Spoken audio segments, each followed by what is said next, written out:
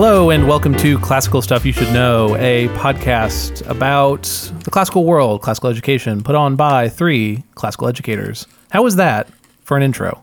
Was that like moderately professional? Yeah, well, now that you ask, no. Yeah. Oh, I ruined it. You can't do something and then oof. say, how was that? Was that professional? No, but But like, you can't give a CEO presentation and be like, ruined it. and that is why we'll take our tires Yeah, but not to to- Asia. Yeah. How'd you guys feel about that? That's was that what pretty professional? tanked Jeb Bush's campaign, where he was like, clap now. but that if you Please clap. listener, if you have not seen that video, it is most excellent. Please clap. It's also in GIF form and it's He wonderful. says, please clap. Yeah, he gives a talk and he has a point and he expects them to clap and no one does. No one and then does. he says, please clap. And then they they start clap. clapping. Oh, It's no. very, It's very very sad. good. Oh, no. Yeah. Speaking of please clap, we have. Oh, actually, it's like an encore of sorts, which It comes is. after applause. A bravo. Yes, indeed. A third bow. Listeners, we've heard your pleas for a part 3, so here it shall be. That's right. Today we are doing part 3 of the Plantagenet dynasty.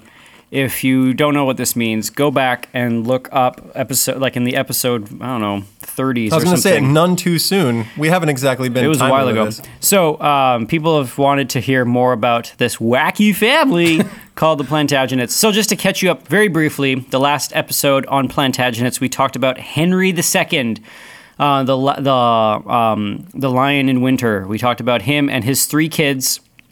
Henry, the guy who wanted to be king, and he died before he was king, but he fought his dad trying to be king. Or he was co-king. Yeah, we laughed about this We last laughed time about too. that last time. Hey, it's episodes 36 and 37. There you go. If anyone's looking for those. He was a co-monarch of England, and then he died from some disease, and then his brother Richard became king, and he was Richard Lionheart, and we learned all about him. And then his terrible, terrible brother John became John I, and we learned about his terrible reign, where he actually got the entire nation of England excommunicated because of his improprieties. More like John the Worst. John the Worst. Well done. And Thank you. the barons were kind of really freaking out that the fact that you could have a king tank the spiritual destiny of an entire people, because that's what it meant to be excommunicated. Luckily, the Pope brought him back in. That they decided that they were going to put some kind of legal checks and balances around this monarchy of England. So they forced John, basically almost at sword point, to sign the Magna Carta. And the Magna Carta was essentially a document that said the king is going to keep the old traditions, which is a really important step legally, because you had this idea that there was precedent, that there was a thing out there that they called the old ways, the old traditions, and it was a king's job to uphold them. Well, and also that there is a law above king. Exactly. Yeah. These sorts of things didn't exist, for example, in France. And then you had, as it moved on, you had the kings become supreme, all-powerful, my word is law kind of people, and Louis XIV, 15th, and 16th, and that became intolerable to the people, and then they chopped it. Yeah, Louis said, I am the state, right? That's right. Yeah. And then they chopped his head off. So in England, you had the Magna Carta, and in the realm of the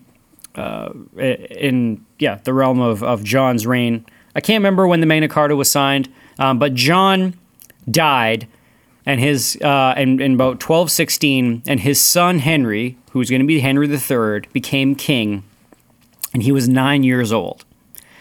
England had not had a boy king before the conquest. You had some little dude was king before William the Conqueror, so they had not had a child king for like 250 years. And everyone was really nervous, because when you have a child king, you have essentially a power vacuum. I mean, you're also giving ultimate power to A 9-year-old. small child. That's which, right. As teachers, I can say I'm not sure that's the greatest idea. Yeah, I can see how that could go badly. Yeah. So when John was dying and knew that his son was going to be king, he called William Marshall to his bedside. You guys remember William Marshall? You talked about him last time. William Marshall was the greatest knight in England at the time, and he had served, get this, Henry II, Henry the king who died before king, but he was still a king, Richard I, John, and now Henry III. Henry III. He served 5 kings in his lifetime, which is pretty incredible. Yep. And so John calls Henry to his bedside and says, hey, man, I'm dying. he begged him, will you please watch over Henry III? People could maybe want to kill him. The King of France will want maybe see this as an opportunity for weakness and invade the island. You will remember that John lost all of his Plantagenet family lands in France. Yeah. All they had left was Gascony. And so John had two nicknames. He was nicknamed Lackland and Yep. Soft Sword because of his sort of poor stewardship. Anyway, so France sort of could sense weakness, and maybe they would come and take Gascony or maybe even invade the island. So John was a little nervous, and so he calls William Marshall to his bedside and says, "Hey, will you be the regent of England, and will you also watch over Henry?" And this is what William Marshall said. This is awesome.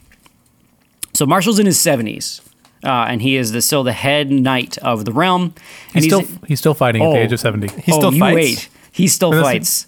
Henry Marshall's greatest battle is still yet to come. What? Yeah. So he's That's in his... like LeBron James at 70, like stepping back on the court. Being It's like Still Michael, got it. It's like Michael Jordan coming back. I'm about to Except- drain 43s, Yeah. everybody. So John asks him to watch over Henry, and William Marshall says this: "If all the world deserted the young boy except me, do you know what I would do? I would carry him on my shoulders.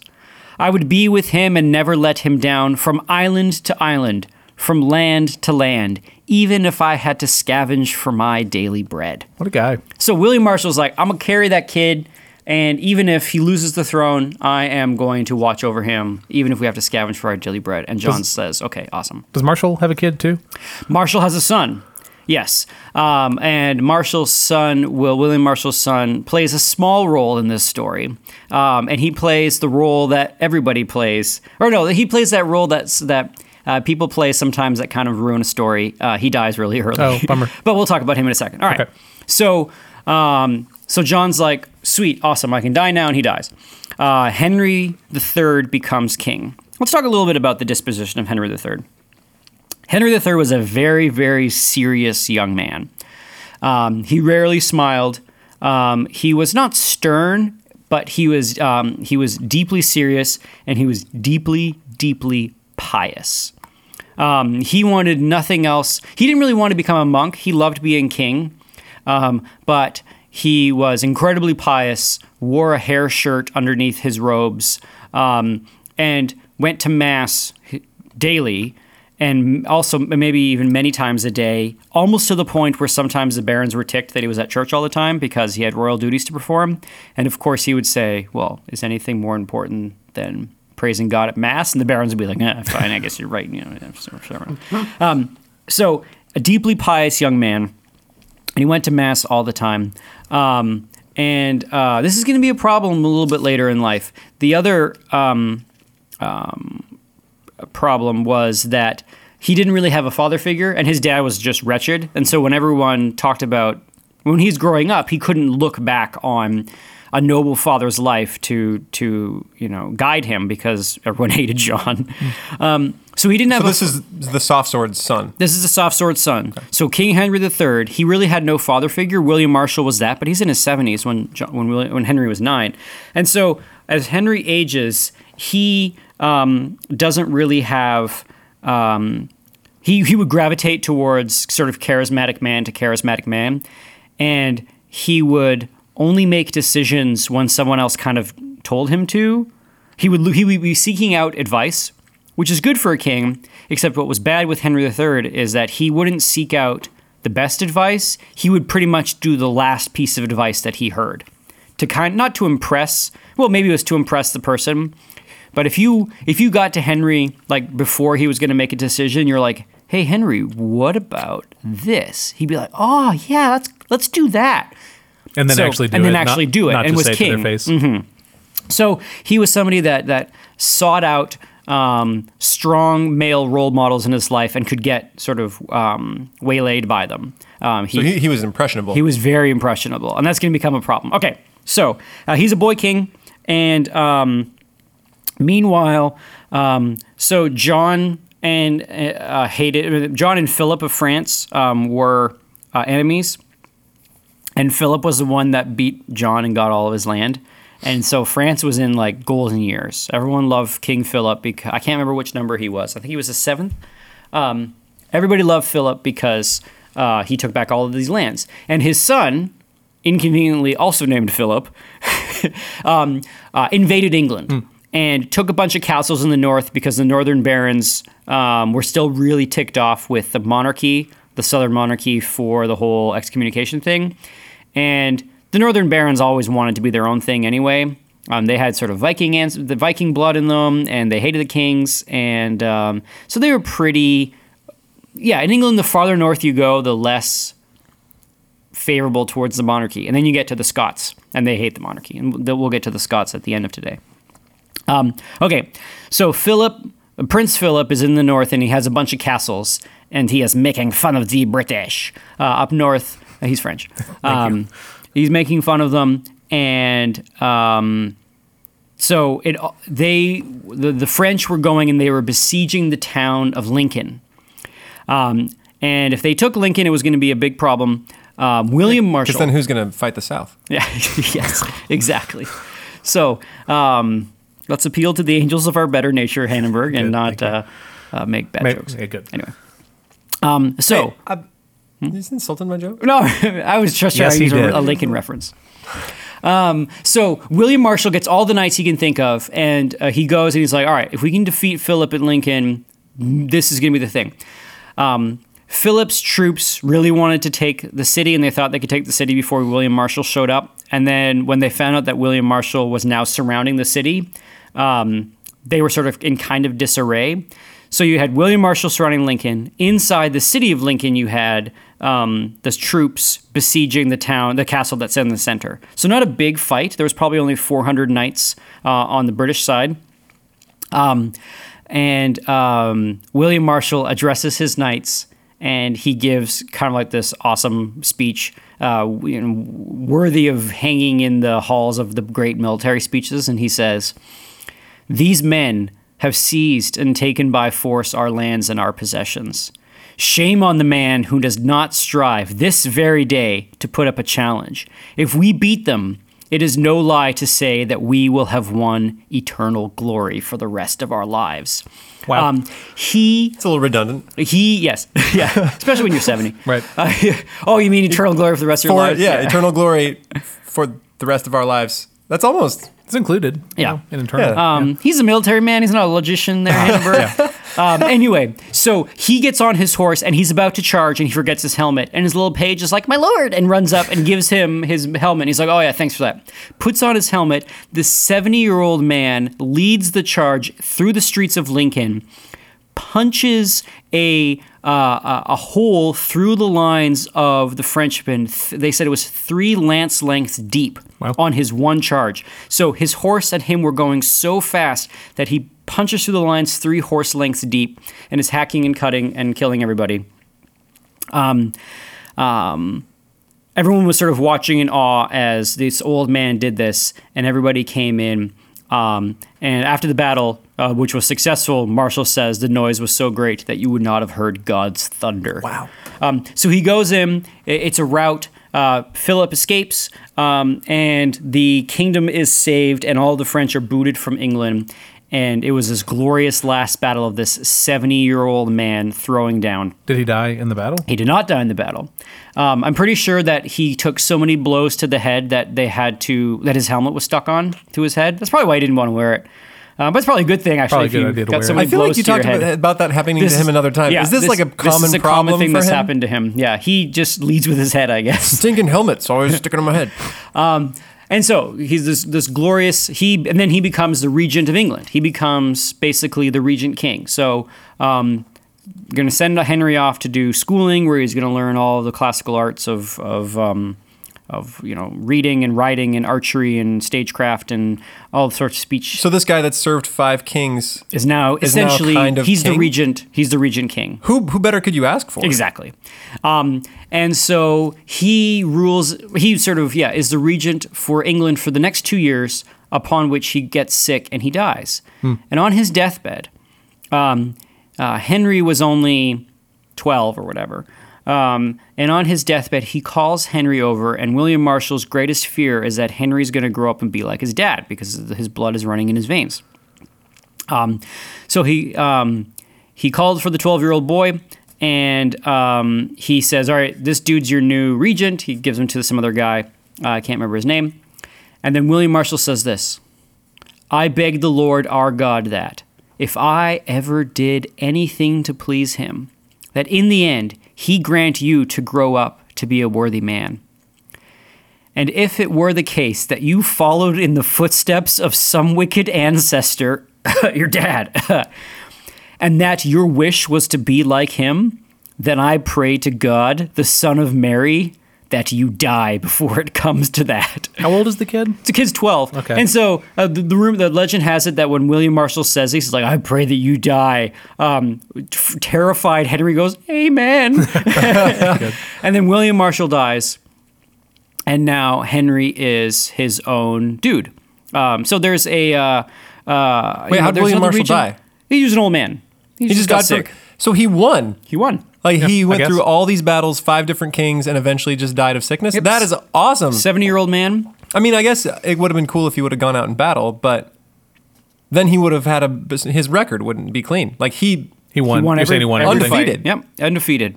So he dies, and Henry sort of enters into this world by himself. It's a sort of a succession of regents for a while until Henry grows up and becomes his own man at becomes his own man at 19. So Henry the sorry, go is ahead. he ruling? He's ruling for those 7 years. Or No, has a he regent? has regents. Okay. So he's learning and he's growing up to become a king. And at 19, and basically the way it worked back then was you kind of wait for the king to say, I'm old enough. And Henry, when he became 19, said, I don't want regents anymore. I want to do this. I can do it myself. So then he became king in his own right. He immediately says, I'm going to go back and take my lands that my father lost in France. And the nobles are like, all right, have fun doing it by yourself because we're not helping. So the nobles said, no, we are not going to go. They hated fighting for the land when they owned it and they got no money for it. They definitely didn't want to fight for the land when they didn't own it and had no money for it. So the only land... And I mean, it's their men that are being risked, right? That's so right. Does the king have any men of his own? Or He does does, he have to kind of but he's pull the not nobles? enough to take out the French army. So there's a lot of politicking that needs to happen if you want to raise an army. So this is sort of the central problem of Henry III's reign is that he wants to do stuff and his nobles are like, no, don't want to do it. So at 19... Could that be said that he's bad at politics? It's not Yes. necessarily that he has crumbly nobles, but that he could never get men to inspire follow them. him. He could never inspire them to do things. And so he is kind of stuck. So at 19, he is of full age and he has real power. But like I said, he was really wanting father figures. And there was 2 men vying for his affections that were older. One of them was a bishop whose name was, I think it was de Burgh. Sorry, he wasn't the bishop. One of them was a guy, but his name was... Handeberg. Huh? Handeberg. Handeberg, yeah. I believe, is who you're looking for. His name was de Burgh, and I think he was a regent for a while, and he was a father figure, and Henry III really liked him. And then there was another guy who was a bishop, and he was the head of the crossbows during that Battle of Lincoln. Mm-hmm. And he was Bishop de Roche, or de Roches. I don't know which way you pronounce it. Roches. Sounds French. Yeah, I mean, I think a lot of the British Roche. nobility had French last names because of their the occupation. William the Conqueror, Yeah, right, yeah. the occupation. The Normans and stuff. Yeah, I think it'd be Roche. So de Burgh and de Roche really vied for Henry's affections, and they learned like, oh, this kid really needs a father figure. If you can kind of not be domineering, but if you can kind of be stern and give off an air of being a man, Henry III would gravitate towards them. So it kind of came to a head, and eventually de Roche won out, and de Burgh had to go on pilgrimage to the Holy Land and go to the Crusades. Oh, poor de Yep. Burgh.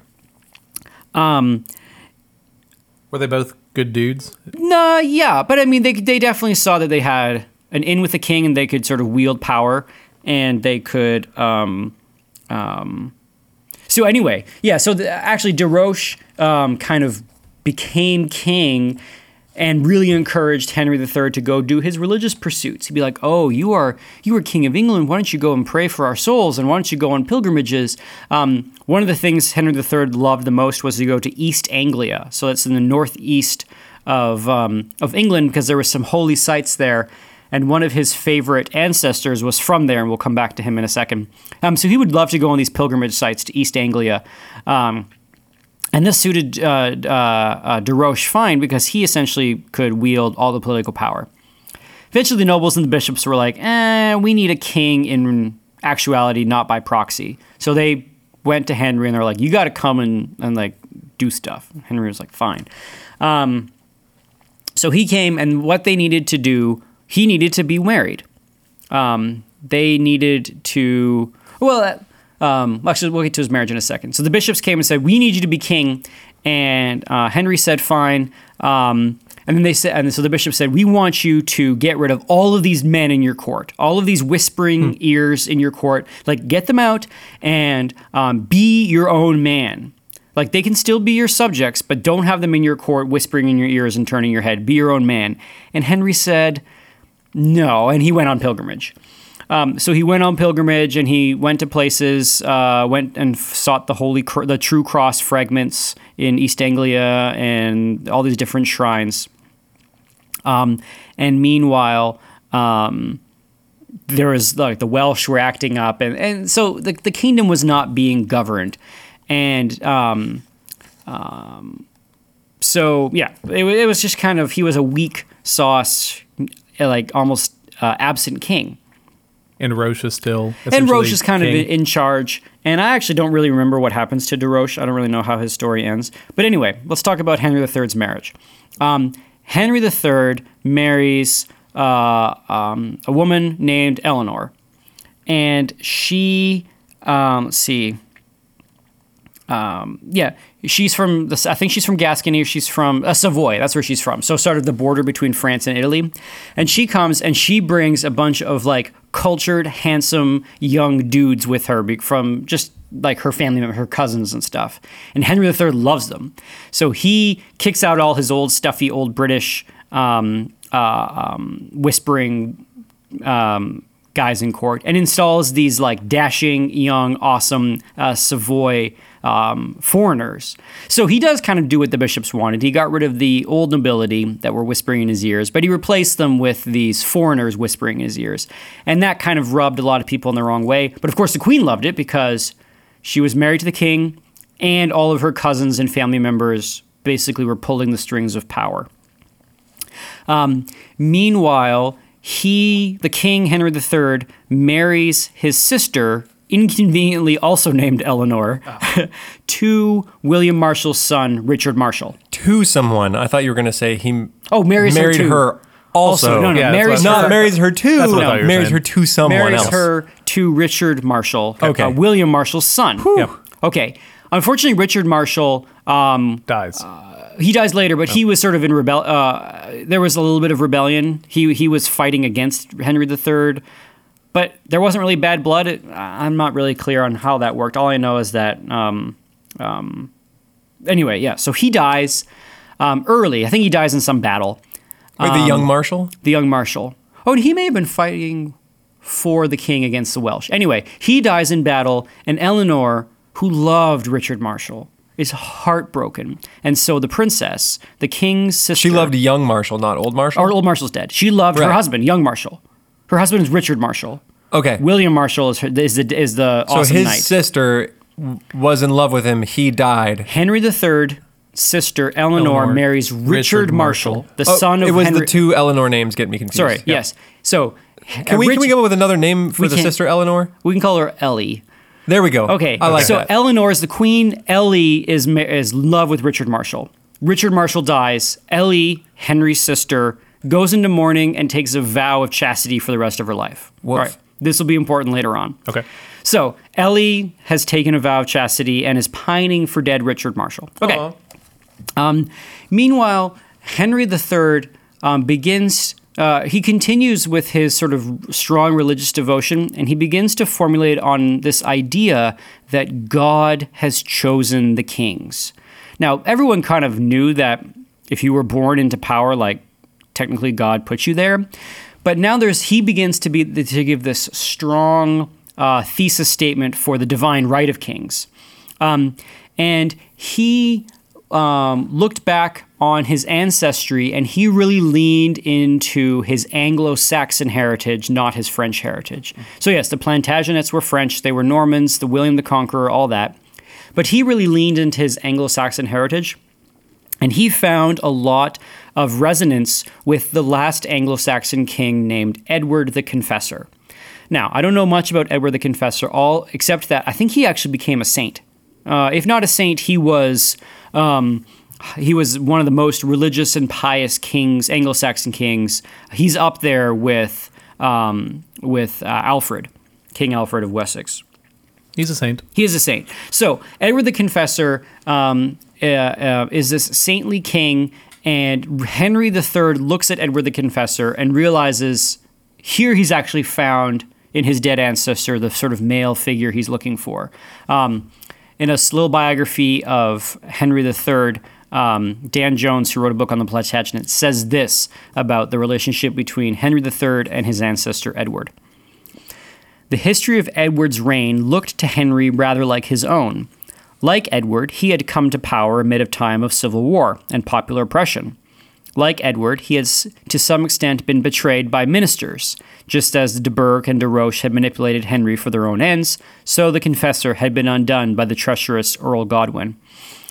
Edward had endured the tribulations of kingship and ascended to heaven, accompanied by St. John the Evangelist. So, when he dies, like John himself comes down to get him. and Wow. brings him to heaven. So Henry III's like, I want that. Be like that guy. Pertinently, his laws that were held up as the ancient models for good kingship were cited in Henry I's Charter of Liberties, which is the thing that the Magna Carta was written on. So when the Magna Carta said, we want you to uphold the traditional laws, they were the laws that were kind of instilled and enshrined by Edward. So Henry III sees himself as continuing Edward's good laws through this document of the Magna Carta. And so he sees that he wants to work with the nobles, but that God has chosen him and not the nobles to do it. So there's obviously going to be this tension between the king being in charge and the nobles wanting to put checks and balances on their headstrong king. Okay. So let me just get my notes here. What Henry was most known for, probably by the end of his reign, was the amount of money he spent on beautifying the realm. He makes lots of churches, lots of shrines. One of the chambers that I think the House of Lords still meets in today has the wall murals were Henry III's wall murals. I think. I could be wrong on that. Anyway. Man, it would be cool to have that much history. Yeah. And have Parliament meet right across from Westminster Abbey that's been there for, 1,000 years at least? Mm-hmm. Yeah. It's pretty crazy. Okay. So now enters onto the stage. So remember, okay, here's a scene. So Henry III's mid-age now. He's kind of been just clunking along, being the king, and barons are kind of grumbling, but there's no giant big wars, and he's kind of in charge, and no one's really being upset. It's not bad. It's not great. It's not bad. It's not great. He's the tapioca of kings. He every once in a while he wants to go and invade France, and all of his nobles are like, nope. And so he just kind of farts around and like goes to shrines and prays.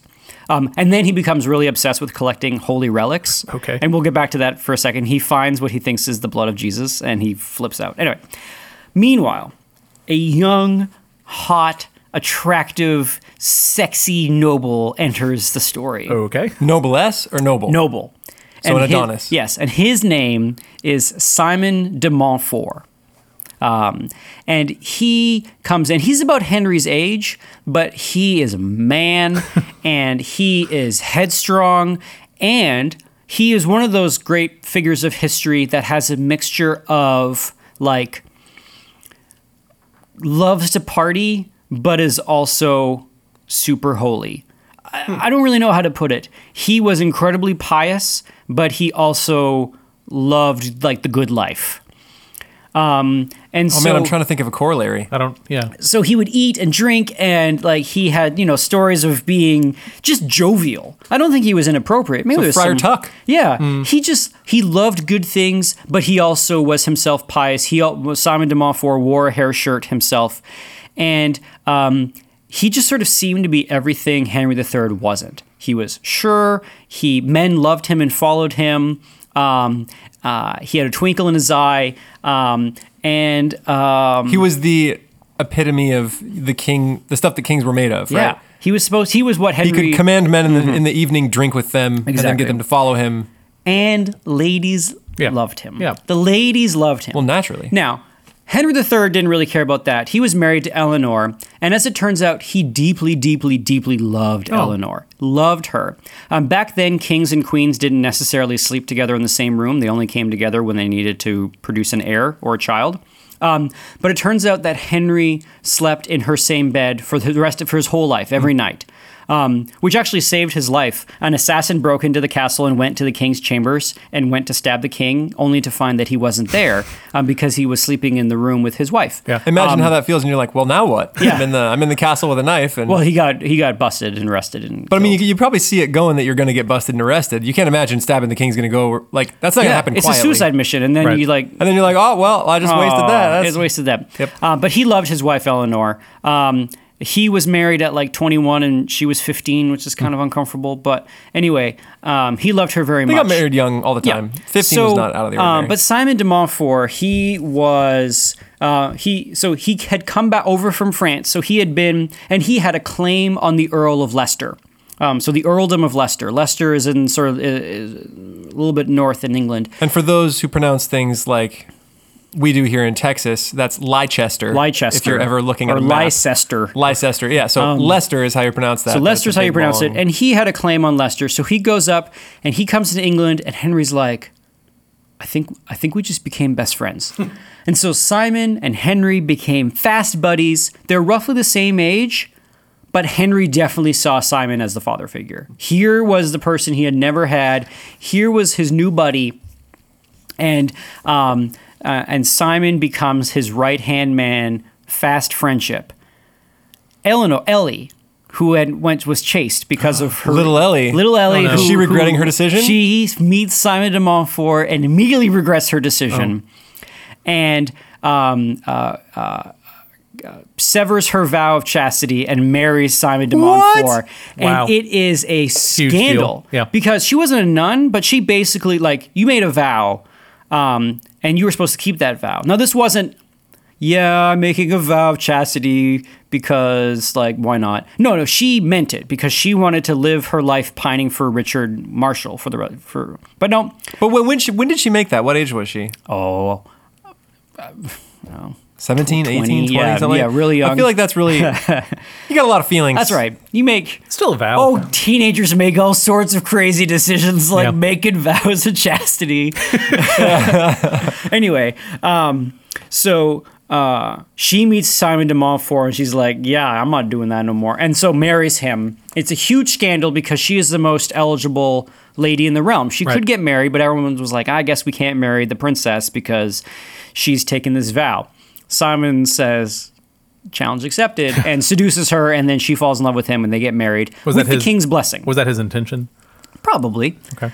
With the king's blessing, everyone flips their lid and freaks out, and they're like, you broke a sacred holy vow. This cannot be good for the kingdom. Henry goes to Simon. He's like, dude, you got to go to the Pope and like get this all smoothed over. So Simon goes to the Pope Innocent IV, and he's like, is this okay? And the Pope's like, yeah, man, I got you, fam. And then, and so, just kidding. So the Pope's like, yes, I give you my blessing. I release her from the vow. If you have the king's blessing, fine. It's all good. So Simon comes back married to the most powerful woman in the realm, instantly secured as the right-hand man to the king. Immediately becomes the Earl of Leicester. Like the king's just like, yeah, you got it. It's all yours. Boom, Earl of Leicester. And more lands and whatnot flow to the de Montfort house. Man, I wish that was how things worked here. I could like become a senator and then all of a sudden, oh, just lands. It's like, guess what? You get Ohio. You want West Texas? It's all yours, buddy. Yeah, I wish that's how stuff worked. I If think you're it probably just does. We're charismatic. just not aware of it. You think that's how things go? No, I'm just You kidding. think the Bureau of Land Management lands are No, really like handing being it out. passed around like like land barons in politics? No. Anyway, okay. So, so then Earl of Leicester, he's got an Earl on his back, and remember Simon de Montfort is real sort of charming, and he gets the barons to like reluctantly agree to an invasion of France. Hot dang, we're gonna do it. Yeah. He finally got his invasion. He got his invasion, for and so him. he goes and invades France and fights Philip VII. Oh, I hope Simon doesn't die. the Philip who was smacked down by Richard Marshall. He goes, invades France, and it is an absolute military disaster. Oh, no. It turns out Henry III is probably the worst military commander that the Plantagenets ever produced. Worse than John, soft sword? Worse than John Softsword. Oh. Yeah. At least John could win a battle every now and then. it's Henry that bad? III was just not good. And Simon de Montfort is embarrassed and kind of ashamed of his king. And he's overheard saying that Henry III is kind of like, he refers to him as Charles the Simple. Charles the Simple was a king in France who got his name because he was an idiot. And Was it because of inbreeding stuff? I have no idea. It may have even been that like he had some like actual mental retardation, but still had to be king. Anyway, so Simon de Montfort is like, oh man, we got Charles the Simple Part 2. And word comes back to Henry, and there's a little bit of a rift. Not a big rift. Henry's a little upset, but of course he's thinking to himself, oh, maybe he's just upset because we lost this battle. They go back to England dejected, and the nobles are like, yep, not doing that ever again. Right. All right. So, yeah. So this is kind of rough. So happily ever after, Mm-hmm. and So now Simon de Montfort is in the court on the king's ear, and then those little those Savoy men are on the other. His Eleanor, his queen's men, are on the other ear, and there become some tensions in the court, and everyone is sort of vying for Henry's favors, and Henry doesn't really know what to do, and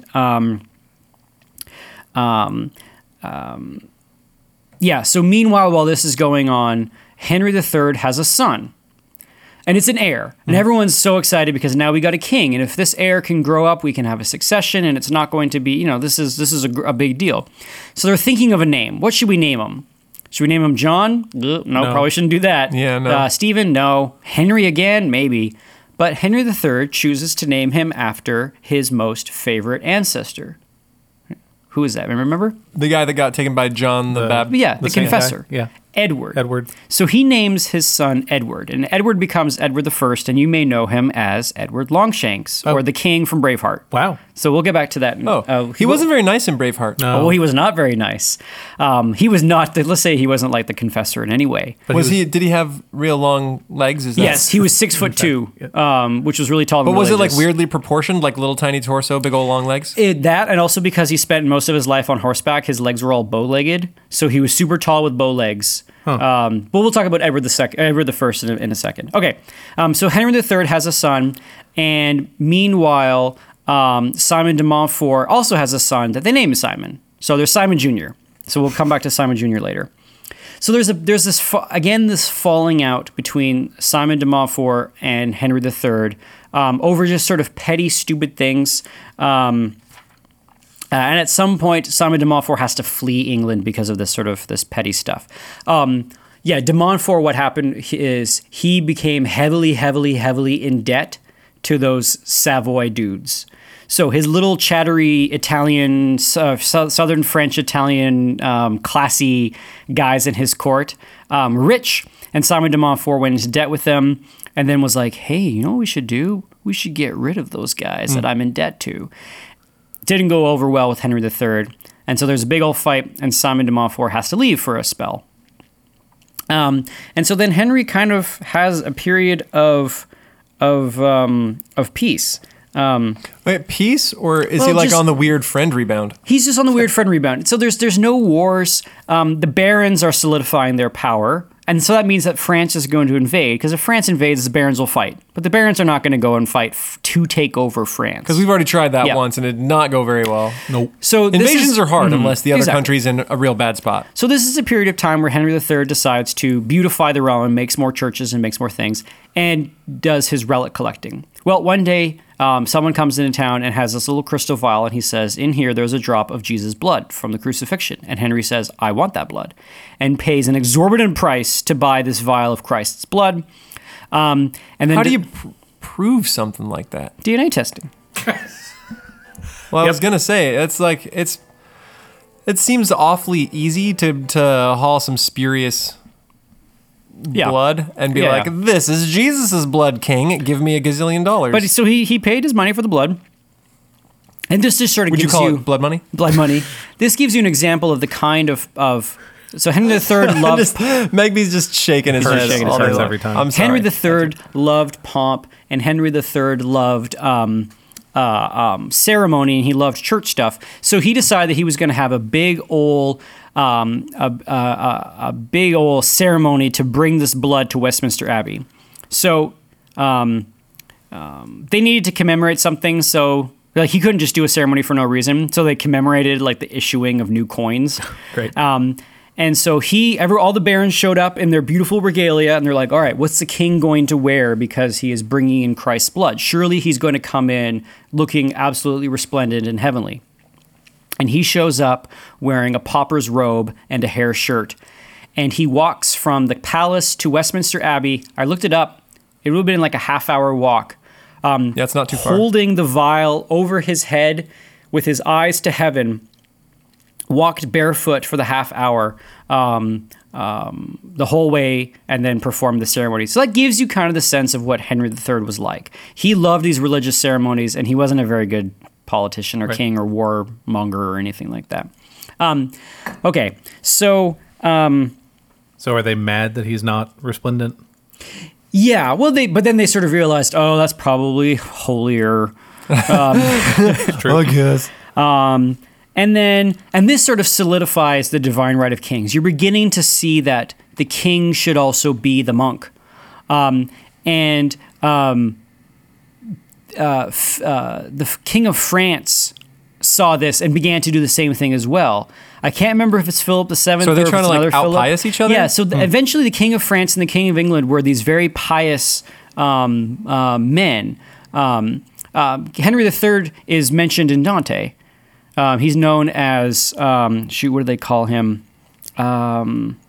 A simple man, I think is what Dante Is he calls in him. hell or purgatory or heaven? I can't remember. I think he's in purgatory or heaven. Sounds like he was a believer, so Yeah. he should have been in purgatory or heaven. And he's referred to as a simple man. I can't remember what the term is for him.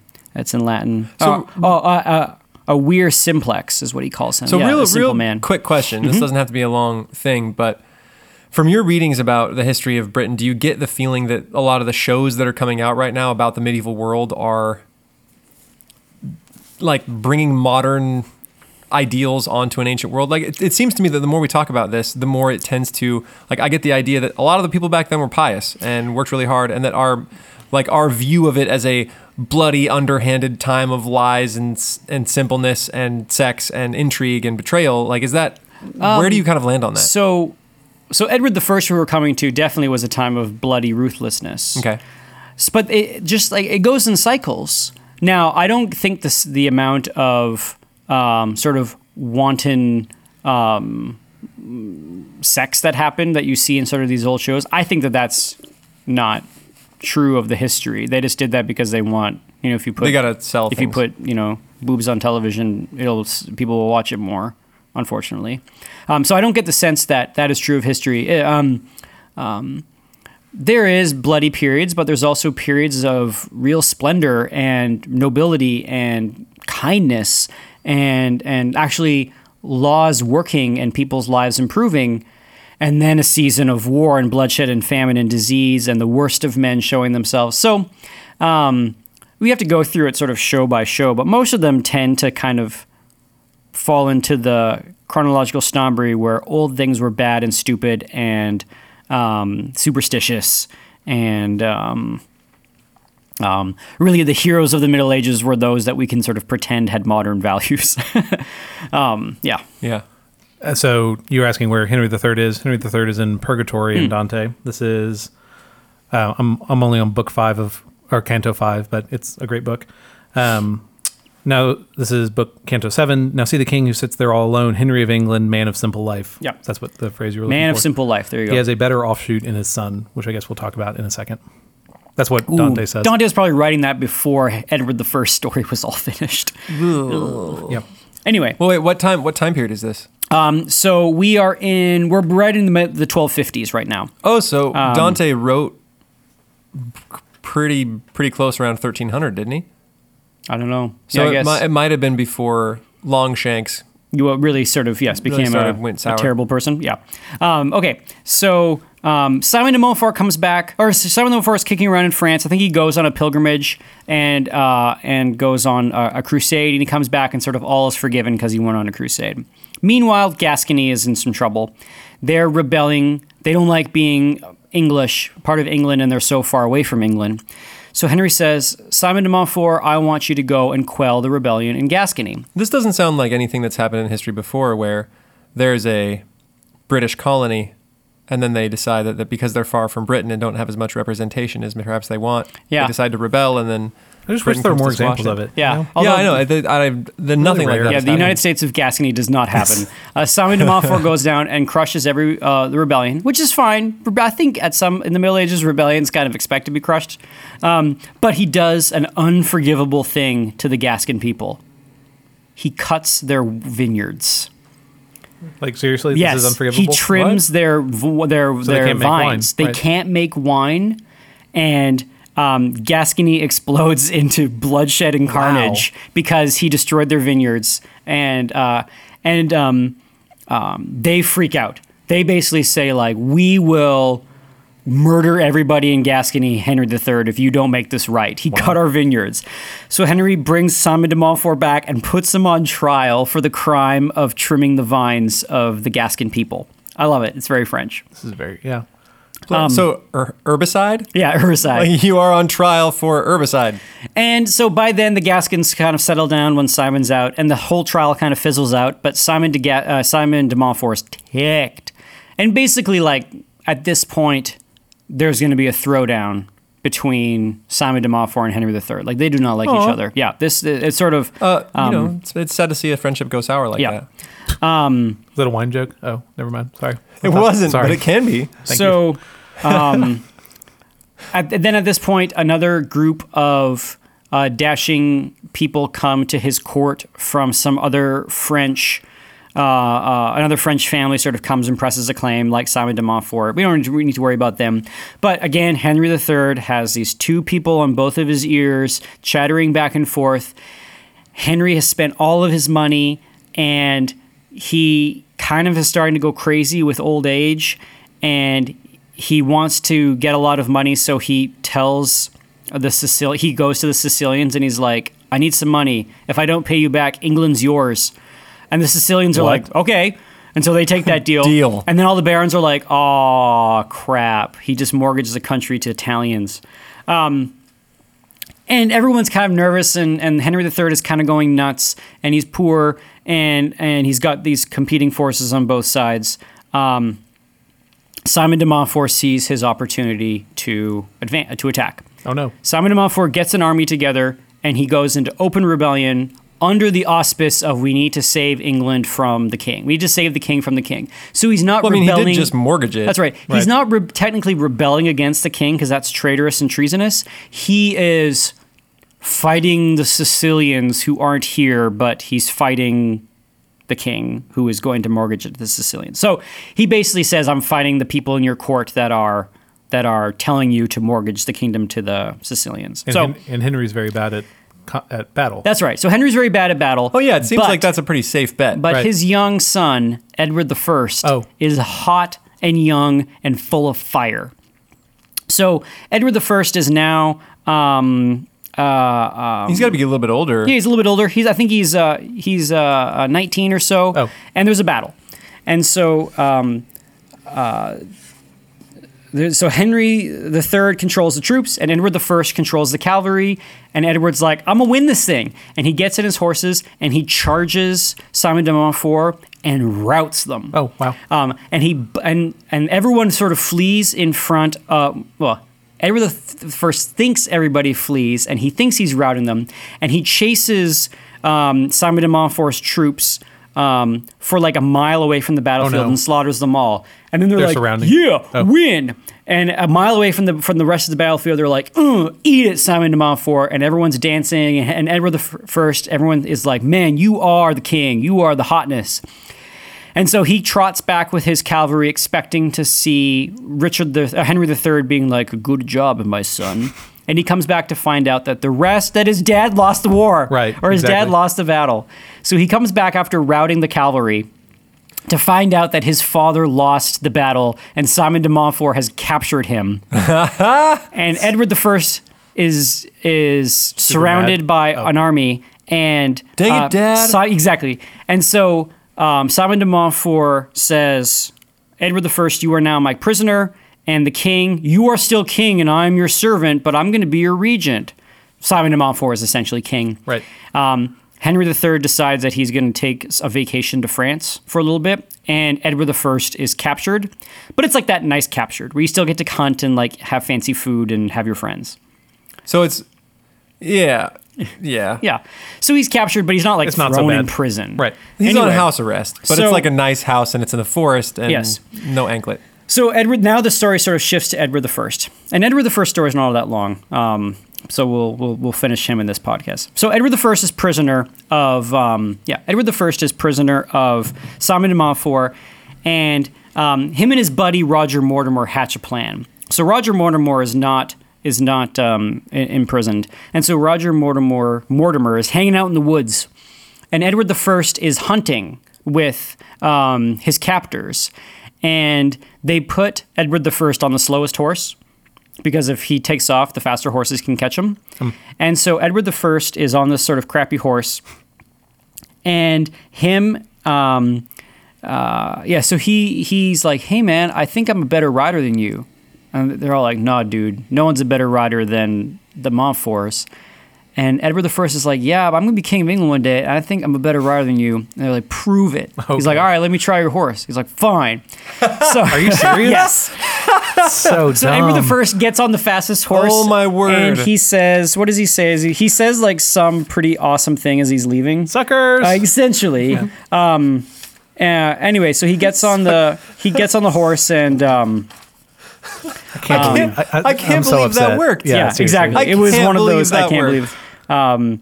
So he says, Lordlings, I bid you good day. Greet my father well and tell him I hope to see him soon and release him from custody. So he's like, I'm gonna bust my father out as he rides away in his fastest horse. And all the de Montforts were like, Oops.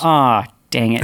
Probably could have seen that coming. Yeah. And Roger Mortimer, he meets up with him in the woods and Roger Mortimer's like, it worked, amazing. And so, Did he ply him with drink beforehand? no, he or just what took was off. it? They couldn't chase him because he's a great rider. No, but that's what I mean. Like, did he get him a little sauce before he was like, hey, let's have a racy battle? And they Maybe. were like, dude, bro, race battles? Yeah, do it. absolutely. Anyway, so then Get on a horse. Edward I goes to the lords in the north who have hated his father, and he basically promises them that when he's king, he'll do whatever they want to make like their grievances work. And so they're like, okay. So now Edward I has an army. Meanwhile, Simon de Montfort Jr. Has this little tower that he has close to the king, and he is part of his dad's army, and he's hanging out in this tower. And Edward I comes down with his northern army and surrounds the tower, and Simon de Montfort Jr. didn't realize it was happening. And the only reason I'm telling you this is because it's hilarious. Edward I takes the tower, kills Simon de Montfort's troops, takes Simon de Montfort's banner, but Simon de Montfort Jr. escapes naked in a rowboat. What? So it was in the middle of the night, and he didn't throw What his happened to his clothes on. clothes? Oh yeah, Yeah. I guess he was like, I don't know, naked. Okay, great. These things happen, AJ. And suppose. it's a hot summer's night. In Britain? Anyway, so Simon de Montfort Jr., Edward Longshanks' army is there, and he escapes from the tower, and he's naked rowboating away. I have no idea what happens to him in the rest of the story. I can't. I don't. He's just maybe still rowing naked somewhere in northern England. And that's why we still row to this day. That's right. Rowing races. Anyway, so Edward I now has Simon de Montfort's banner, and but not the naked man himself. but not the naked man himself. What about Simon de Montfort the Elder? Is he So still alive? Simon de Montfort the Elder is basically king of England, and he's got his troops. And Edward I marches against him, and Simon de Montfort originally sees these troops coming with his son's banner, and he's like, "Hot dang, I got a super army now!" Oh, no. And then he realizes that it's a trap. And Edward Longshanks hems Simon de Montfort's troops in the River Avon. So there's rivers behind them, and then it's the Simon de Montfort's troops with Henry III as a prisoner. Wow. There, wearing de Montfort armor, because if there's a throwdown, the idea being that if the king is wearing de Montfort's armor, they may kill him, or Sure. don't kill people indiscriminately because you may accidentally kill your the king. hostages looks like Exactly. bad guys, and then So, which almost got him killed. He got smacked in the head with a sword. And he's like, "I'm your king," and then Edward I charges, and he does not. And same situation happens, except this time he doesn't pursue them. He doesn't make the same mistake as he did at the first battle, and he routs everybody. And Richard Mortimer finds Simon de Montfort in the middle of the battle and spears him in the neck and kills him. Wow. brutal. That's such a flower of manhood. I know. Oh, so if you have young children, you may want to skip ahead 30 seconds. So Give him a second to get to the dial. 3, Okay. 2, 1. Okay. So Richard Mortimer, this is what happens to the poor body of Simon de Montfort. The head of the Earl of Leicester was severed from his body, and his testicles cut off and hung on either side of his nose. And in such guise the head was sent to the wife of Sir Roger Mortimer at Wigmore Castle. So the guy who killed him, he's like, "Hey baby, I got you a present." His hands and feet were also cut off and sent to diverse places to enemies of his, as a great mark of dishonor to the deceased. The trunk of his body, and that only, was given for burial in the church of Evesham. Now, so this happens, and immediately people who loved Simon de Montfort and saw him as this champion of the people fighting against like a corrupt, crappy king, he immediately becomes like A martyr. and apparently his like tomb does miracles. And to this day, there is a small little sort of sect of Simon de Montfort adherents, and he's sort of seen as this symbol of resistance against tyrannical power. Anyway, so that's the end of poor Simon de Montfort. And Henry III kind of lives a life and sort of ends his life as king, and then Edward I becomes king.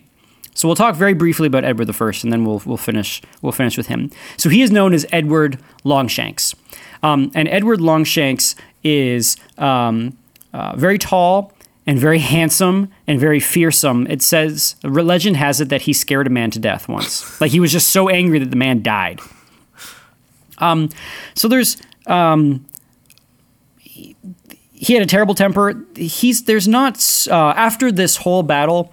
The men who fought against the king with Simon de Montfort assumed they would get their lands back. That usually happened, but this time it didn't. They became what are known as the disinherited. So in one single stroke, like 300 noble British families lost everything. Wow. Until they had this grievance. Edward did a couple of things in his reign. I'm only going to tell you one or two stories because really... Maybe we'll do on Plantagenet Part 4. We'll talk about more about his son, because his son's really interesting. But Edward I, he had one major campaign against the Welsh and basically crushed them and built a ton of castles in the west of England. And to this day, the Welsh remember Edward I as a terrible, terrible person. And he also crushed the Scots. He was known as the Hammer of the Scots. And the Scots hated Edward I. And that was the whole Robert Bruce, William Wallace rebellion. Didn't Robert Bruce eventually solidify their independence? But it wasn't from Edward. Right? It was from Edward, and then Edward was dying around the time that Robert the Bruce was ascending. Oh, okay. But the one great story of Edward I is that he went on crusade to the Holy Land, and on his 33rd birthday, it was right before his dad died, so right before he was king. On his 33rd birthday, an envoy from the Saracens came and said, "We have gifts for the king on his birthday." And Edward was like, "Okay." And the guy came in, and the guy basically said, "Here's a gift from my master. Happy birthday," and took out a knife and attacked the king and stabbed him in the hip. With being stabbed in the hip, Edward I killed the man to death with... Wait. He killed the man to death. Yeah. Killed him right to death. He killed him with his bare hands while he was being stabbed in the hip. He crushed his head and then grabbed a knife from his table and stabbed him in the face. Everyone was nervous that Edward I was poisoned. So his wife, also named Eleanor. I know, sorry guys. Of course, yeah. Legend has it as that she sucked the blood from his hip and spat it out, hoping to get the poison out of him, and saved Edward I's life.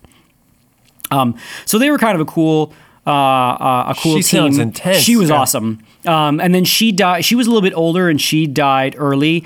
And he ended up marrying, at 60 years old, marrying the really young princess of France, which was pretty scandalous. Yeah. And that is depicted in the Braveheart.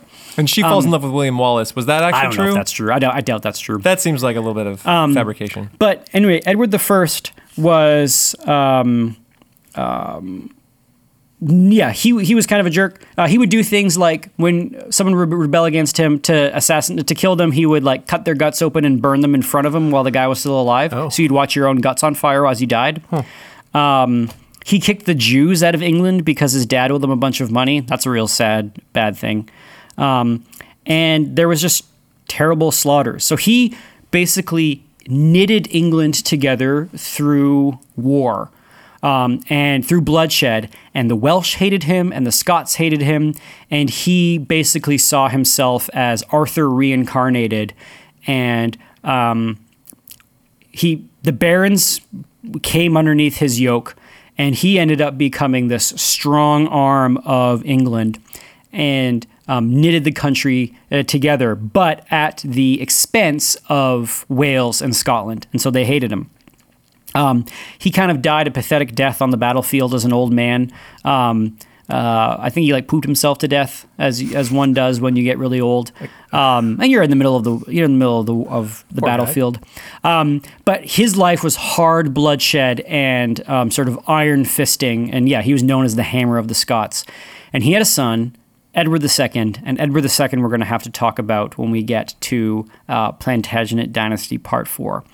But that's Henry III and Edward I, the next two kings, and we're roughly in the 1300s now. But I don't know what themes we can take away from it. I guess just the fact that the country really rises and falls based on the personality of the king. With Henry III, it was sort of middling, wishy-washy, back and forth, and Edward I was strong-armed, my way or the highway. I can frighten men to death, and I can just sort of smash you into submission. And people kind of fell in line, and those who refused to fall in line had to live lives of open rebellion and fear of slaughter. So, that's Edward I, you guys. That's Longshanks. He's not a very attractive figure in history. Yeah. All right, we got to wrap this up, or we're going to hit the mark where we can't upload it anymore, which is a problem. So thank you all for listening. If you'd like to send us an email, you can do that at classicalstuff@veritasacademy.net. If you would like to tweet at us, we are at classicalstuff, CLSSCAL stuff. We're online at classicalstuff.net. No, is that right? Yep. Okay, cool. This has been Thomas, Graham, and AJ, and we are now signing off. Signing off. Bye. Bye.